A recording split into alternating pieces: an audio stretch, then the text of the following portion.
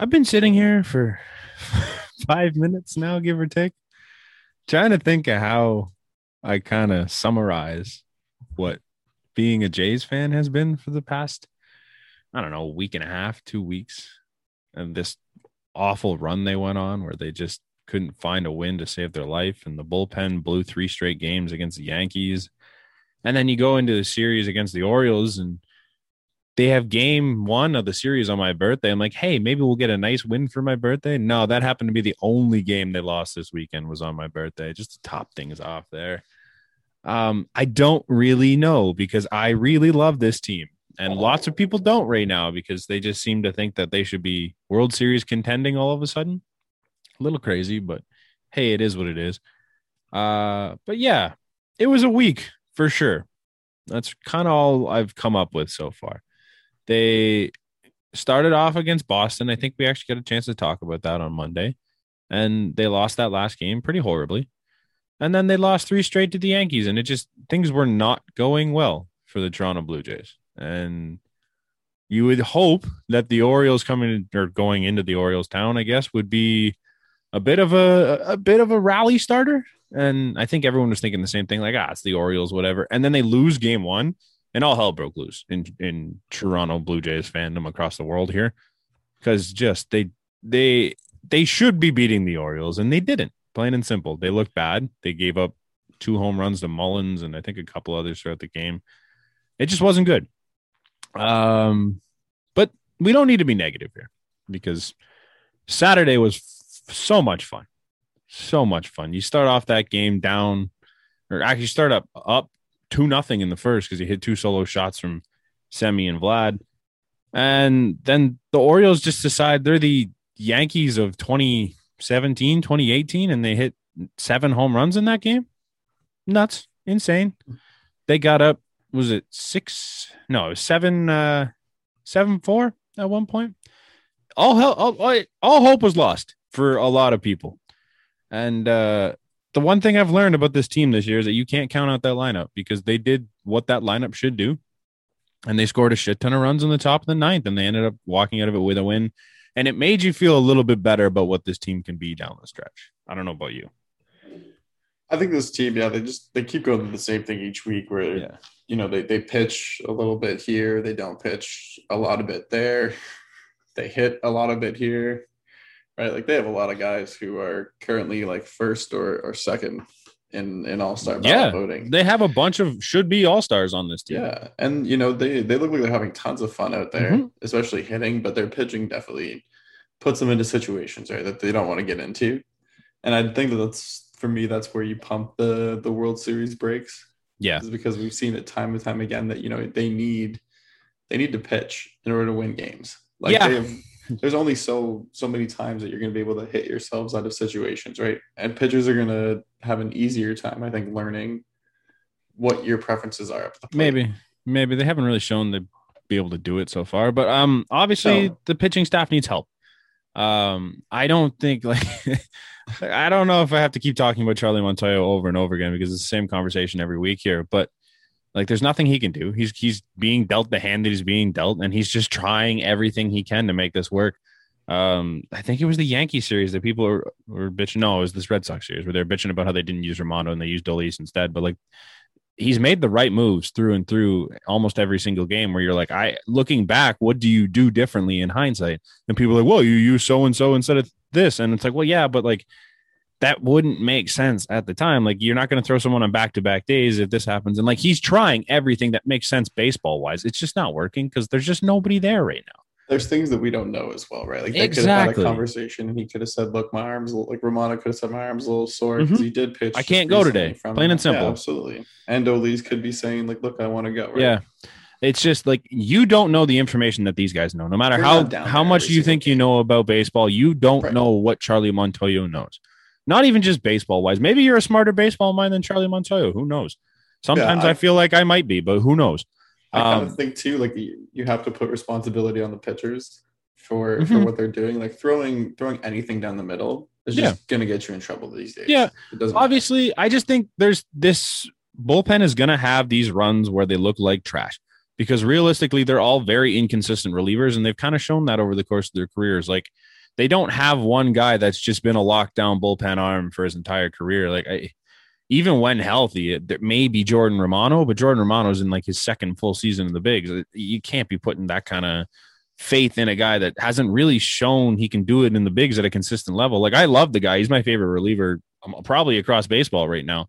But with that being said, you don't know what he is because he's never really pitched for an extended amount of time. He was in a 60-game season last year, and he didn't even pitch the whole season. So, like, who knows, right?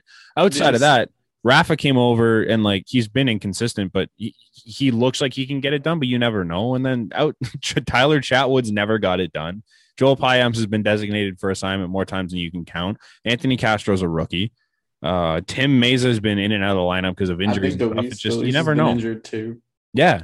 Like yeah. So and they kind of don't get any consistency out of not being injured. No, it's just when you look at the names in that bullpen, it's just like, yeah, maybe they're going to have a good game. Maybe they'll have a good inning or two, but you can't get consistency out of those guys. And there's just nothing you can do about that. It's going to be an absolute marathon to try and get to game 162 with what we've got. But I think they're set up in a situation where they can score 9 runs and hope to God that the bullpen doesn't give up 6. Is kind of the thing. Maybe your starter gives up 3, but you hope to God that your bullpen can keep it under 6 runs for the whole group. And if not, you're going to lose. It's plain and simple. It's an easy game for these guys. It's just when the lineup doesn't hit, they don't win. And it's going to happen from time to time. It's baseball. Even the best hitters hit 300.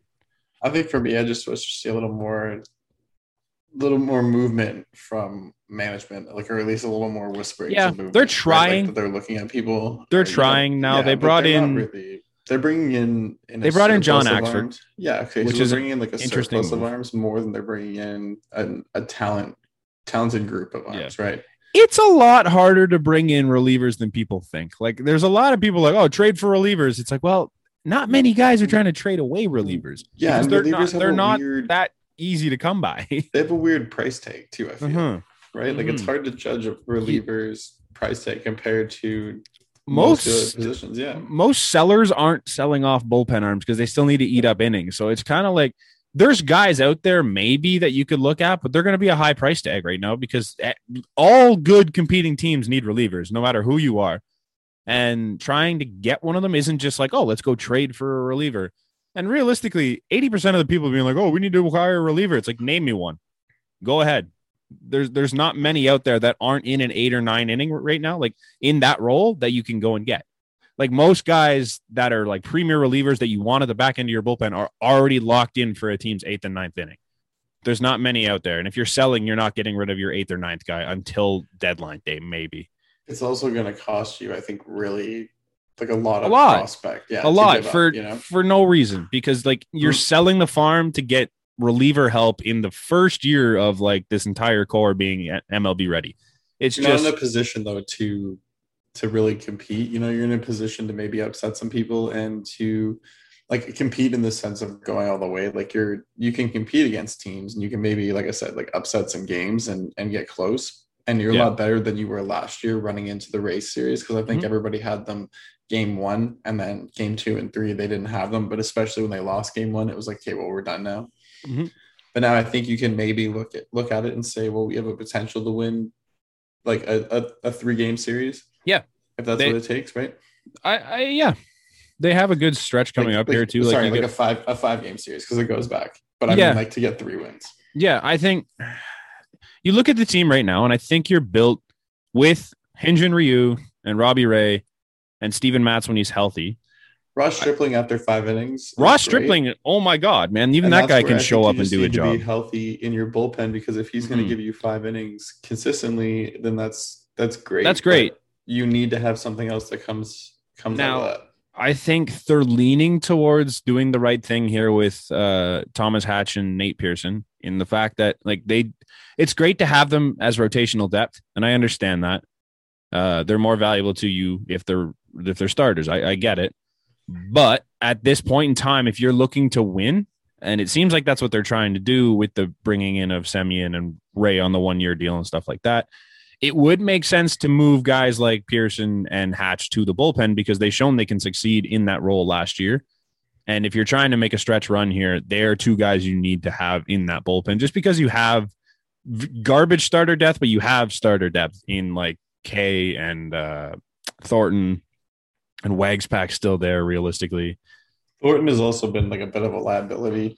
Yeah, he's come into games, but he's no worse than bringing up Hatch or Pearson to come be a starter. No, is my point. Like you're not losing much there, but they are a huge asset to have at the back of your bullpen because they both throw 100 miles an hour and they can get 3 outs in a heartbeat. And those were all things like why I don't think that they're going to be a serious contender when it comes time to it. You know, like I said, you could compete for a wild card spot and you can maybe steal a series. But you're kind of just looking to grow on this and, you know, maybe which they should be doing. Like maybe keep Marcus Semien around for the same price tag. Right? Yeah. Like if you can find a way to sign Semi even for like a little bit of a raise on what he got, he's going to be looking for a lot of money. But like if you can get him for a 3-year deal at 20 to 25 mil, I think you're happy with that. I think you walk away with, you know what, we have a legitimate second baseman who's in the prime of his career, arguably, manning the infield until we get our other young stars that are ready to go in Martin and Groshans and other names across the board, like Martinez and what's his name there? Moreno is looking like he might end up moving to the infield potentially. They played him there the other day. And even still, man, if Marcus Semien is now there, then some of those names might become expendable, right? Mm-hmm. I think we kind of said that last time too. Like Marcus Semien, if we're happy to see him in that position and he's able to hold it down hitting, then why are we waiting for something to come up potentially when we have an ability to go, okay, we need pitching, and someone says, well, this is a legitimate pitcher, and you give us one of those prospects. Right? Yeah. But as it sits right now, with 1 year on Semi's deal and 1 year on Ray and 1 year on Matt's, it doesn't really make a ton of sense to just like go all in and sell out for one season. Like I know people want to see a playoff team, and I do too. Don't get me wrong. It's so much fun. But I don't think it makes a lot of sense to blow it up just to try and win 1 year when you can create a team that's good for 7-8 years. But Ray's definitely shown that he's willing to at least re-sign on kind of. I would sign Ray in a heartbeat. Yeah, I think they make a stab at all three of these guys, but for this season, it just doesn't make sense. I don't think they're going to break the bank at all for them. No. So. You're not like you have the organizational depth where it's just like, you know what? Yes, it would be great to have Marcus Semien back, but I don't need to offer him $30 million because we have guys that can play that role, albeit a little like significantly less, I guess, than Marcus Semien's giving you. But down the road, you'll be better for it. Same with Robbie Ray. I think Robbie Ray deserves pretty much the bank at this point because he looks like a legitimate one starter. But again, you don't need to do that because you have guys like Pearson and Hatch and Simeon Woods Richardson and a couple other names in behind him that you're not looking to just blow it up because Robbie Ray had a good year, right? No, for sure. It'll be an interesting run here because I think Ross Atkins came out and said like their thought process is still to keep Pearson and Hatch as starters, but they are willing to make the move if it helps the team. And I think it's tough to argue that it doesn't help the team at this point. Because if you get both Pearson and Hatch in your bullpen as like 6-7 guys, and then you get back Baraki at the end of the month, like it's reported, and you get back Merriweather at the beginning of next month, like it's reported, you just added 4 innings realistically to each game. On top of maybe you get a bounce back from Dolis, maybe not, who knows? But you already have Jordan Romano. You have 5 guys now that are reliable and you can throw in there that I don't feel like you're going to blow a lead every single game, which is a completely different thing than having 3 guys if you don't bring up Hatch and Pearson, right? Mm-hmm.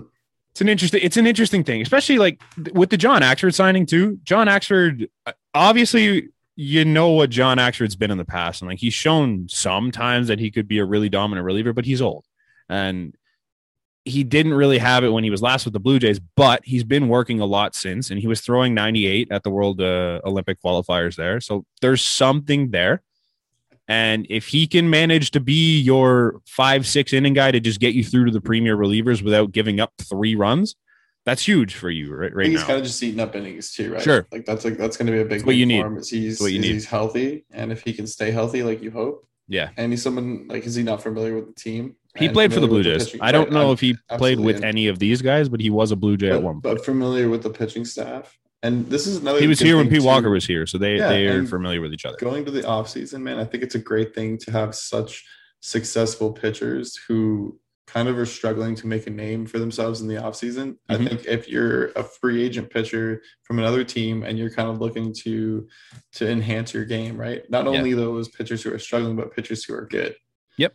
Right. They definitely could look over and say, man, there's something in in there with the Jays. What if I can go join there and help them strike something, right? We're an exciting team. We're one of the most exciting teams in the league now. You want to play here just based on the youth and the fun that everyone's having. Offense, you're going to look at one side of it and go, okay, they need something like me to compete as a pitcher. Then you could sign there, right? I think that's kind of what tempted John Axford to come back and do what he's doing. Now, another name is David Robertson. He was also pitching in the Olympic qualifiers, and apparently he was humming too. Like he just looked way better than he did across his entire career.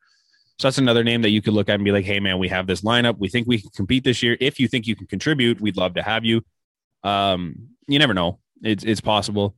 John Axford, hey, if you miss, you miss. Who cares? Like, it's not like they're signing him to anything major. And it's a 1-year deal. If he doesn't hit, he doesn't hit. John Axford is just a great guy to have around your organization.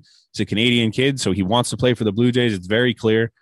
There's no miss there. I see no problem with that signing. It should be good, whether he pitches here or not, whether he eats up innings or he just flops.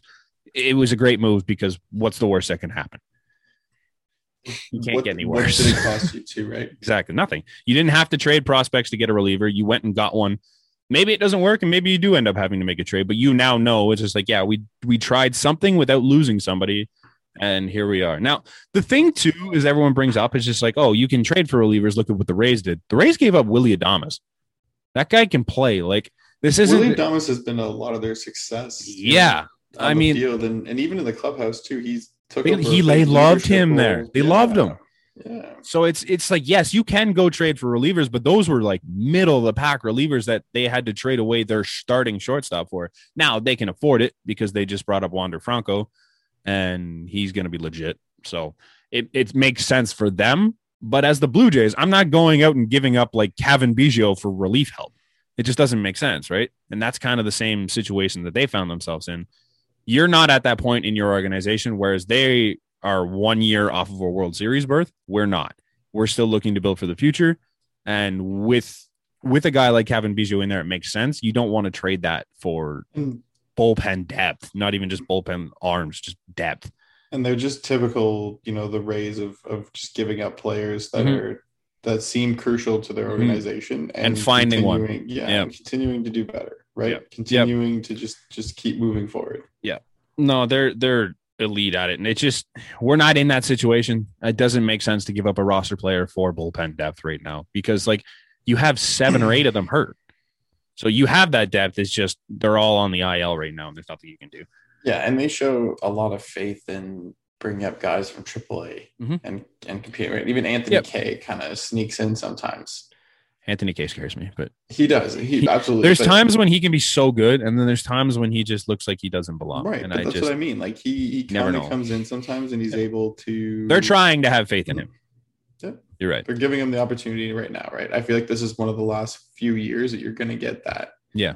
That chance. Yep. And that's slack, right? They love their own organizational guys, and I agree with it. I think you should be giving your guys a chance, like Alek Manoah. You've seen Alek Manoah come in and do what he did.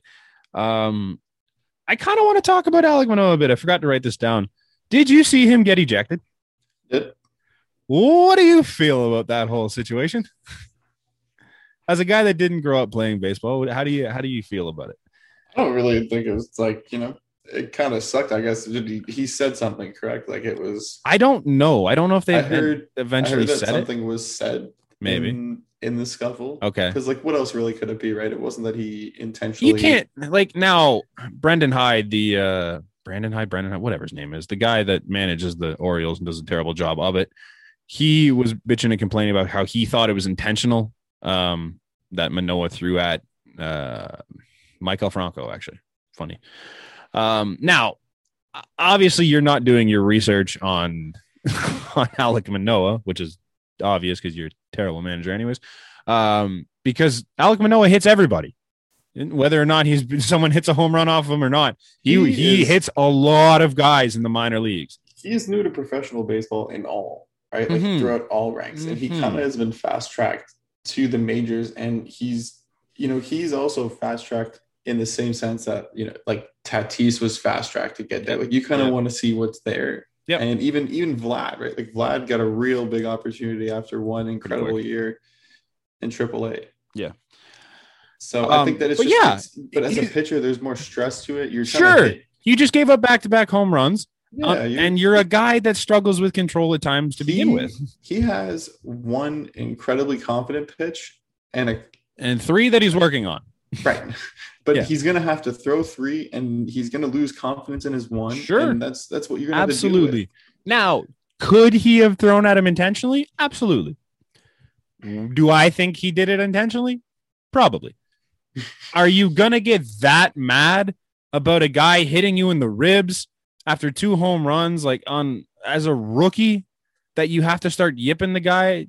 I don't really understand that. And I think Maikel Franco knew he didn't mean to, because he told the bench to go back. Like, he didn't want anything. He didn't want anything to start there. No.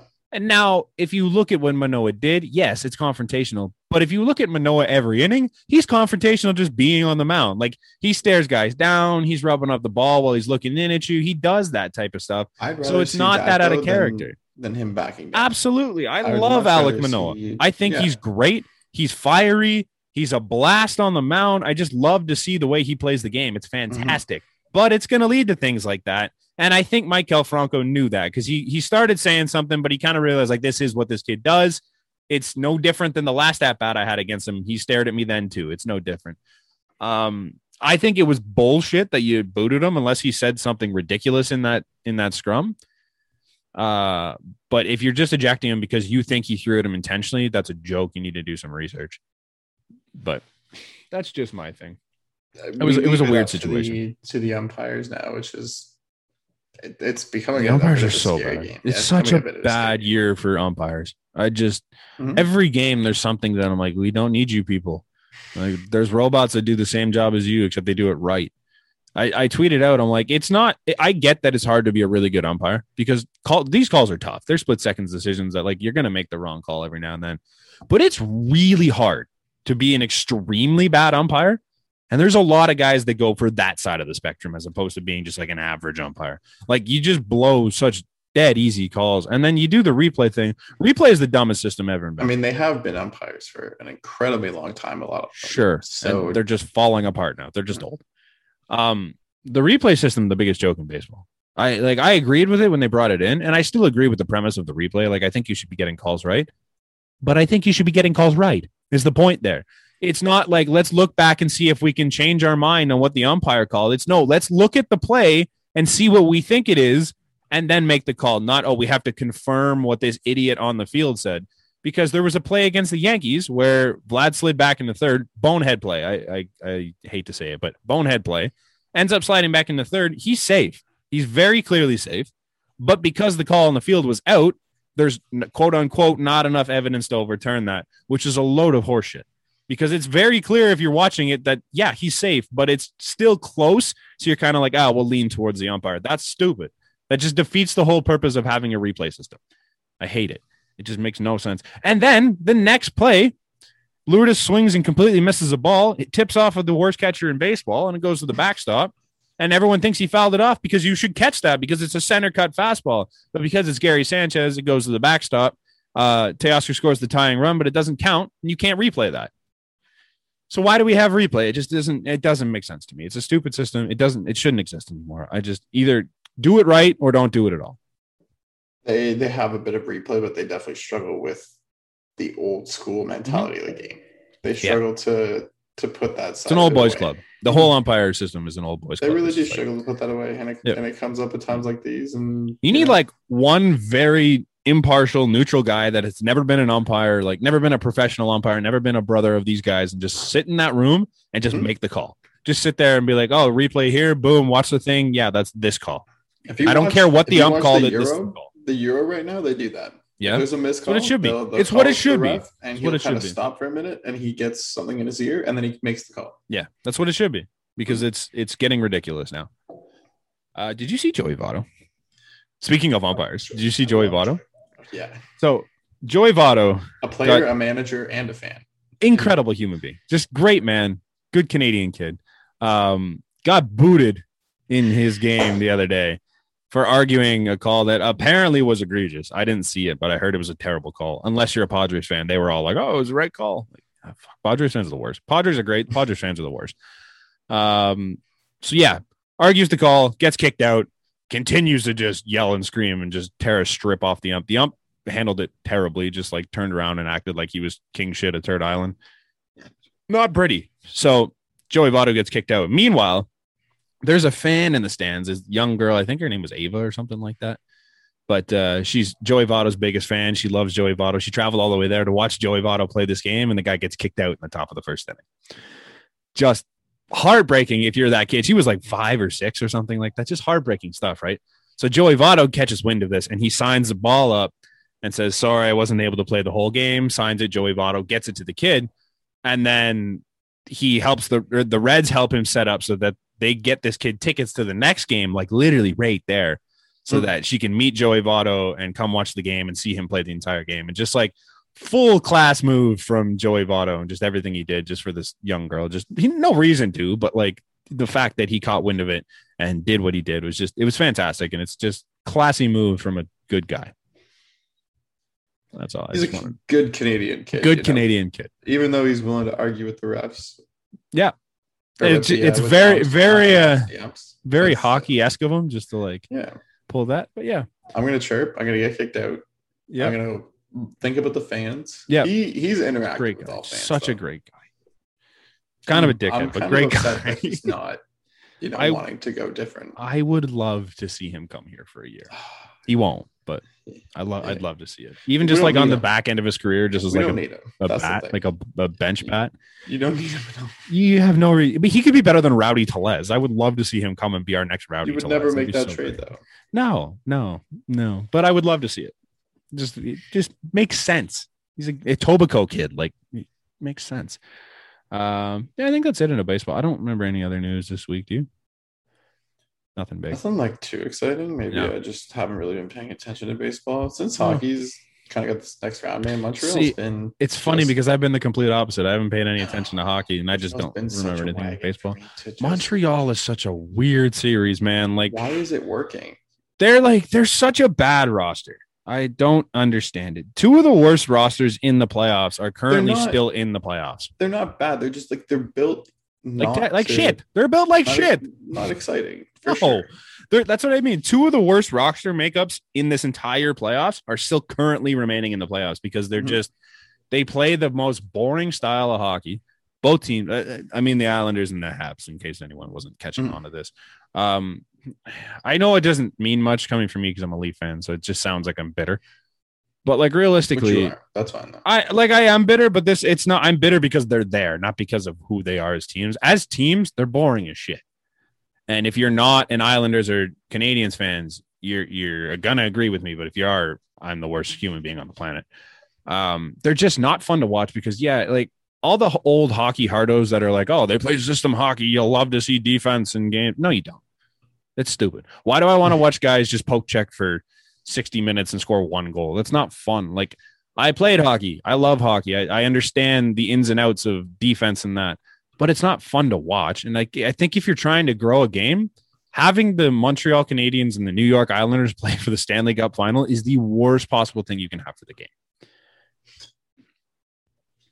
Yeah, like it is. Not that there's anything wrong with the teams, absolutely. But in terms of growing the game, it's the worst. But then it becomes like, how many games are going to go to 2-1? How many games are going to be overtime games, right? Like, that's all of them. Thing is that all of them are going to trickle overtime for a 1-0 win. I'm telling you. There's still some exciting players within each series, and there's still some names that draw in. And you're right. Like, I think having even any Canadian team right now, if Montreal makes it, the NHL has completely lost their season because they don't get the same fans right now. No, they are hoping Vegas goes through, and even in the building. You mean? Yeah, absolutely. Yeah. Like, they're hoping Vegas goes through, and they're hoping either the Islanders or Tampa Bay because there's still going to be fans there. I think they prefer Tampa. For me, for sure, the thing is, Tampa again though brings Tampa's eyes unreal, right? Unbelievable.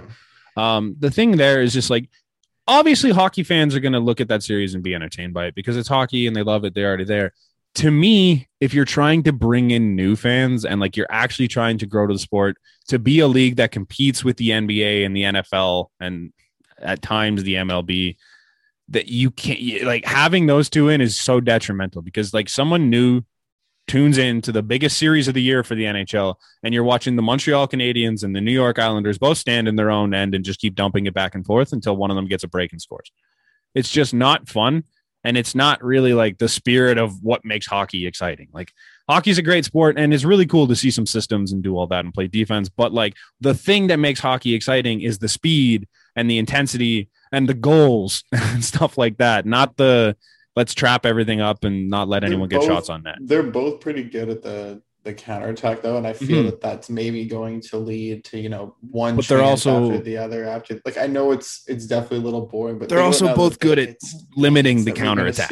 I think even the hits that we're going to see, maybe like it's going to be pretty. I think it's going to be a pretty intense series either way, right? Like these teams are good. If you watch, it's going to be a good hockey series. I don't disagree with it. It's going to be a good hockey series, but in terms of growing the game and being an exciting series, it's not it. It's just it'll be a good series for fans of both teams to watch, and just a miserable time for Leaf fans, obviously. But like I don't see that as being something you want if you're the NHL, if you're trying to grow this league into something. Because like hockey is arguably the coolest sport of all the major sports. And like I'm a big baseball fan, but in terms of just sports in general, hockey is one of the coolest things ever played because it's just so wild to see what these guys can do on skates, and it's just incredible. But in terms of the four leagues, it's the worst league by far. It's not close. They cannot compete with any of these other leagues, and it's because they just do not have the growth that every other league has had so far. A lot of that has to do with the cost of the game and stuff like that, and you can't really play it if you're a low-income human being. And it's also, I get it. It is a winter sport, right? Like, and a lot of people don't go through the same seasons that we do. Mm-hmm. So yeah, you don't get that anywhere down south, but they don't help themselves very much, and I don't think this is going to help them very much either. But yeah, in this Habs series, there's a lot of yelling and screaming about referees. Now, I've seen a lot of people like, "Oh, the Habs are getting screwed." No, they're not. Both teams are getting screwed. What referees? They're gone.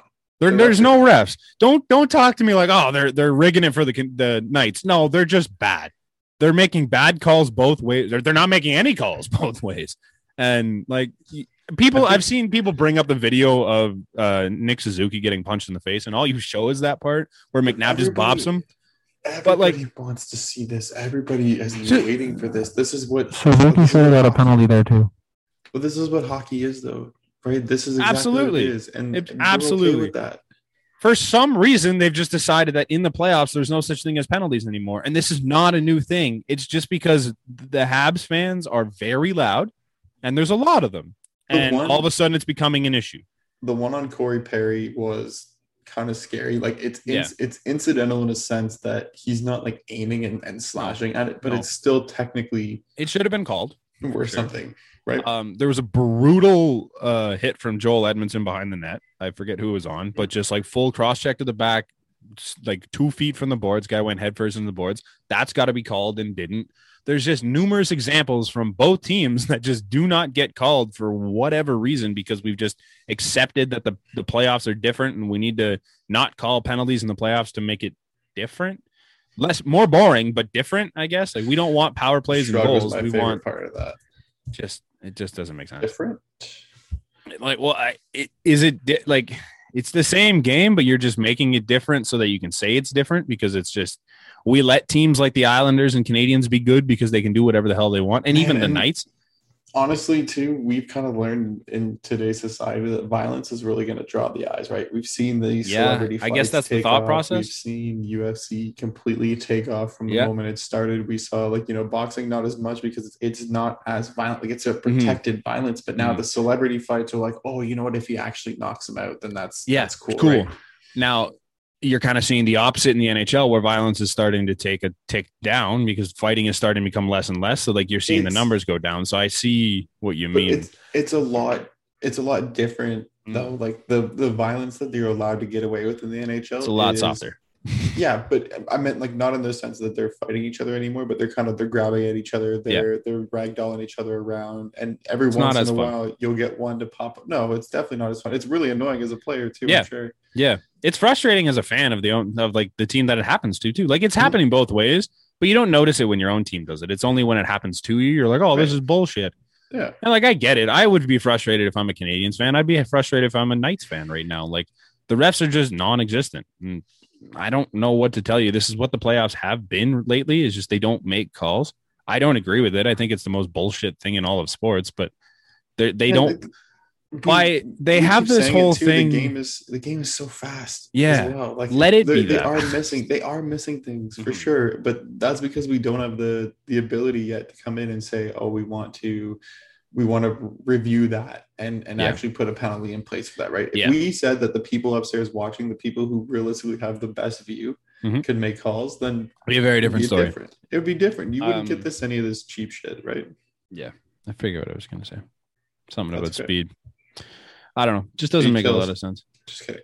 It's a weird thing. It's a weird thing to just let teams go and just do whatever they want. And I get why you're complaining from either fan base, but don't act like one team is being favored. It's not a thing. I've seen lots of Habs fans coming out and being like, oh, the league's against us because there's this one guy who's pretty big on TikTok. He's just like, oh, it's a conspiracy theory against the Canadians because they don't have as many fans in the stands. So they're saying that the Golden Knights they're trying to help the Golden Knights win. I get the conspiracy. I thought of it for a second, but like they're missing calls both ways. It's got nothing to do with that. The team shouldn't even be there. If you just let both teams go, the Golden Knights probably win. You know what's not a conspiracy though, man? The saves that these goalies are making and holy shit, the games that are being played, like those aren't conspiracies if you're winning in overtime or winning. Can we talk about the gigantic cojones move? Gigantic cojones move on Pete DeBoer. Gigantic cojones. Gigantic cojones. The cojones on Pete DeBoer. In order to decide, you know what, we're not going to go with the second best goalie in hockey this year. We're going to go to a guy that's played once in 41 days. And they get the win. Incredible. Cojones. Just crazy. Incredible. Unbelievable. He was hot. Like there was some saves, man, where he was so good. There's times as well where you're like, what, like, why are you so far out of the net? The goal was kind of like, for me, there's like, why are you 8 feet looking? There was one time he was backwards when I forget who it was in front of the net had the puck and they just missed the net and he's kind of facing the wrong way. I'm like, what are you doing? But he got the job done. He only let in one. He was fantastic. And shout out to Pete DeBoer for just putting it all out there and saying, hey, let's try it with down 2-1. Not even like you're down too big. You got him for a reason. Yep, absolutely. Right? Like you pay him for a reason. Yeah, he's there for a reason. I think that if you look at this Seattle Kraken draft coming up now, and you can kind of say Robin Lehner got us a bit of the way, then Marc-Andre Fleury again becomes expendable. I forgot about something because we've had this conversation before, and I brought up that same point.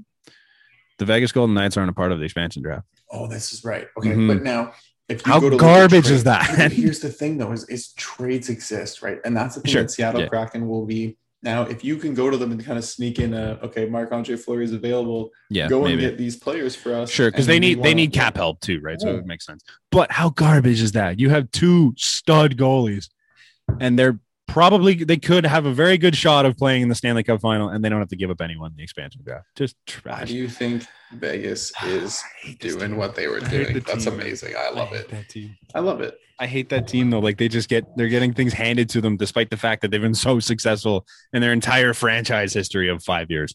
It's just terrible. It's garbage. New York and Tampa has been a series. I haven't watched any of it. Not one game. Not even 5 minutes of it. Really? Yeah. I heard it hasn't been very exciting because that's just the Islanders. Frustrated because of it? Because of the Islanders. And that's just what they do. Is it 2-2 now? They go tonight, right? Believe so. Yeah, it's 2-2. Yeah. I don't have enough knowledge to speak on it. Okay. I don't know if you wanted to say anything about it, but to speak on the series. Yeah. I mean, it's a playoff series. It's exactly what we thought it was going to be. Yeah. It's Tampa the Bay Islanders stifling the Lightning, and that's Tampa Bay what just it is. Looks really frustrated, and it shows in some games, and other times they're able to get through it by just firing away. And I think if we've learned one thing in this playoffs, it's that it's very evident that if you have the right goaltender, you can win the Stanley Cup. Absolutely. The Montreal Canadiens are currently 2 wins away from making it to the Stanley Cup final, and the Tampa Bay Lightning, despite the fact that their team has been shaky as they've ever been, are still probably on their way to the Stanley Cup final because they have the best goalie on the planet. And the other 2 teams with goalies aren't too bad themselves. So you want to build a Stanley Cup winning team, go get yourself a Vezina candidate. This is also what I'm saying. I don't know. It's a weird year as well. Like for me, looking even at the Islanders, like they just have some players who are not afraid. Shouldn't be good. Shouldn't be good, but they're out there getting it done. But they just go out there and they just prove you wrong every single time. And that's the thing, right? You make it to the playoffs and you're not like they're not as tired this year. Right. No. They're not as beat up. And that's kind of what it's coming down to is health. Right. And which team's gonna the last man standing at this point, realistically. Yeah. Which team is gonna just outbeat the other one? I guess we're gonna find out. They're beating each other up, man. You go in front of the net, you go behind the net. Crazy. You look at the net. You think about the net. You are just sniffing the net from a distance. You're getting hit. You're getting hit. If the net crosses your mind, a fist is coming through it with it. It's just been an interesting one. Maybe I'll watch tonight's game. There's nothing else on. It's worth it. Can we talk about basketball for like 35 seconds? I would love to because I have been so like. Up, down. I think that has been the most exciting. I haven't watched games, but I followed along on scores and stuff. So my insight might be a little small. I would just like to point out Ben Simmons isn't a good basketball player. Ben Simmons is not a good point guard. No, he'd be a great like power forward, maybe small forward, but like the guy can't shoot. He didn't take a single shot in the fourth quarter of that elimination game. Do you know that? Not one. That's tough from somebody who is looked at as your number two. He's your number two guy, and he's a point guard. Like if your number two guy's a point guard, you expect him to contribute something. They've moved him. That's why they signed Curry. Right. Like they wanted Curry to play there, and they let Curry just fire away, and Curry looked unreal for sure. Yeah. However, that looks really bad. It's not good. It's not a good look, especially down 4 with a minute left, and he's on the bench for the entire final minute of the game because he cannot shoot the ball. Like that's just, I'm sure Ben Simmons might be a good guy. Don't know. I got nothing wrong with Ben Simmons, the person, but as a basketball player, like he is just not it. Like if you're trying to win a championship, he is, but they need to then do more. Like he's got to be a supporting piece. You can't be your go-to guy. He's going to have to learn that power forward position. Yeah. That's the issue. Yeah. That he's really going to have huge. To learn. He can do it. He just can't. He's really either got to learn how to shoot the ball, which good luck, or he's got to transition into a different position where he can just accept being the supporting piece that just plays in the paint and dishes the ball. He kind of always secretly has accepted that. Yeah, but they can't accept it in Philadelphia that he's not meant to play that point guard spot. Right. And it's killing them as a franchise. I wouldn't be surprised if he's been traded out. Man, as what he is right now and what you're going to pay him or already paid him, he's not worth it. He's not good enough to be a playoff performer that takes you. I think they've shown it. They've had this core for years and they've gone nowhere because your second best player can't shoot the ball. It's just name me one point guard that's won a championship lately that can't shoot the ball. None. No. That's what I mean. Because if you think back to Game 6 with the Raptors, Kyle Lowry's lights out for the first 11 points. So now Kyle Lowry's not a shooter per se, but he can shoot the ball. Kyle Lowry is a clutch. He can come through and shoot the ball if he has to. He's a clutch shooter as well. Yeah, like exactly. He's got the highest clutch shooting percentage in the last 5 years in the playoffs. He steps up, and another thing about him is he's a great defender. Mm-hmm. Yeah, so, he plays both ways, but he can shoot. Is the one thing that Ben Simmons doesn't do. And then you look across at like other point guards in the thing right now, like the Suns are buzzing and they've had CP3 who's just unbelievable any part with the ball. I'm really sad to see Kawhi go in that series, not be able to come back because I think that would have been even more exciting. Mm-hmm. I think it's still a fair round because you're both missing your best player, arguably. Like Devin Booker you could argue is the best player on the Suns, but dude, I think Devin Booker is actually like CP3 is like the heart and soul of that team. Whereas like Devin Booker's great, he's probably the best player on the team, but like without CP3, that team's a whole lot different. Same with Kawhi on the other end. Kawhi is the best player on the Clippers, not even close. Even without Devin Booker as well. Yeah, no, for sure. Like he's So it's an interesting matchup. It's basically Devin Booker versus PG13 on the other side. There's still some names that compete in that series as well that are just interesting. It should be good. If they I both know don't if you come get back, the it same still thing. should be a good series, realistically. I feel like Phoenix is still viewed as the underdog, even though they come in as the higher seed. Mhm. And they come in as a just sweeping the sweep in Denver. It's crazy. The other side of things, I'm shocked that the Hawks are still alive, for starters. Trae Young's just going off. It's good for him. One thing they did really well too was getting this, like, their forwards are this European style of forward that can just shoot, and they're not afraid to shoot it. And that was the one thing, like we were saying, like Ben Simmons couldn't shoot. It was Herder. I don't actually know. Like I pronounce his name. Herder. That the guy that just went off in the last game for 20 or something. I don't even know what it is. He won like 27 points or something like that to just help them carry through the team. Like unbelievable. Good, like just crazy stuff from the team that probably doesn't deserve to be there right now. Like at this point of the playoffs, and they're going up against one of the, I would say, the most inconsistent playoff teams you've seen in recent memory in the Bucks, and just it's a wild matchup on that side because you never know what Bucks team is going to show up. They're not built all that great in my mind. They're good. They're not phenomenal. The one thing, but they took down the best team in the NBA, arguably. The one thing for me is like Giannis just keeps getting out clutched. When it comes to a shot, always every playoff is shooting that clutch shot more than he is, right? And that's where Trae Young can step up and do it, and even other players from there. Yep, should be fun. I haven't I'm not sitting down to watch the games all the time, just mostly because they're at the same time the Jays game, and I'm much more interested in that this year. But like just following along with what's going on, it's been really cool. It's good. It should be a fun semifinal for sure. I think the matchups are just really good. I think that Hawks and Bucks matchup is going to be really fun. I think the Suns and Clippers is already pretty fun. Do we know if Kawhi is going to come back at any point, or is he done? I think it was an ACL. Oh, really? He strained it, so it would be pretty. It's going to take a miracle, basically. Yeah, I think it would just be risky to try to do anything. And then, like, you could see if CP3 comes back and Kawhi doesn't, it's going to be a bit of a wash. But as of right now, I think that series is going to be fun. People said that about the Jazz. Like, the Jazz were the highest rated team coming in. And they had some real good players. And once again, like, Kawhi goes down and that team got better somehow. Yeah. It's crazy. Incredible. It's crazy. Should be fun. That's it, I think. I got nothing else. Sports is just kind of, they're slowing down a bit. John Rahm won the U.S. Open. We need to talk about John Rahm. Ridiculous. Oh my God. I left to go golfing myself that day, and we weren't really paying attention to the Open. And someone texted my brother and was like, dude, John Rahm's going off right now. And like, John Rahm came into the day. I didn't expect John Rahm to do too much because it's like, I don't know, he's far enough back that there's so many guys ahead of him that it was just kind of like, well, he's in the distance. Mackenzie Hughes, good Canadian kid, fell off the map and had a tough day yesterday. That kind of sucked. But John Rahm hit every shot he could possibly hit, and just, holy shit.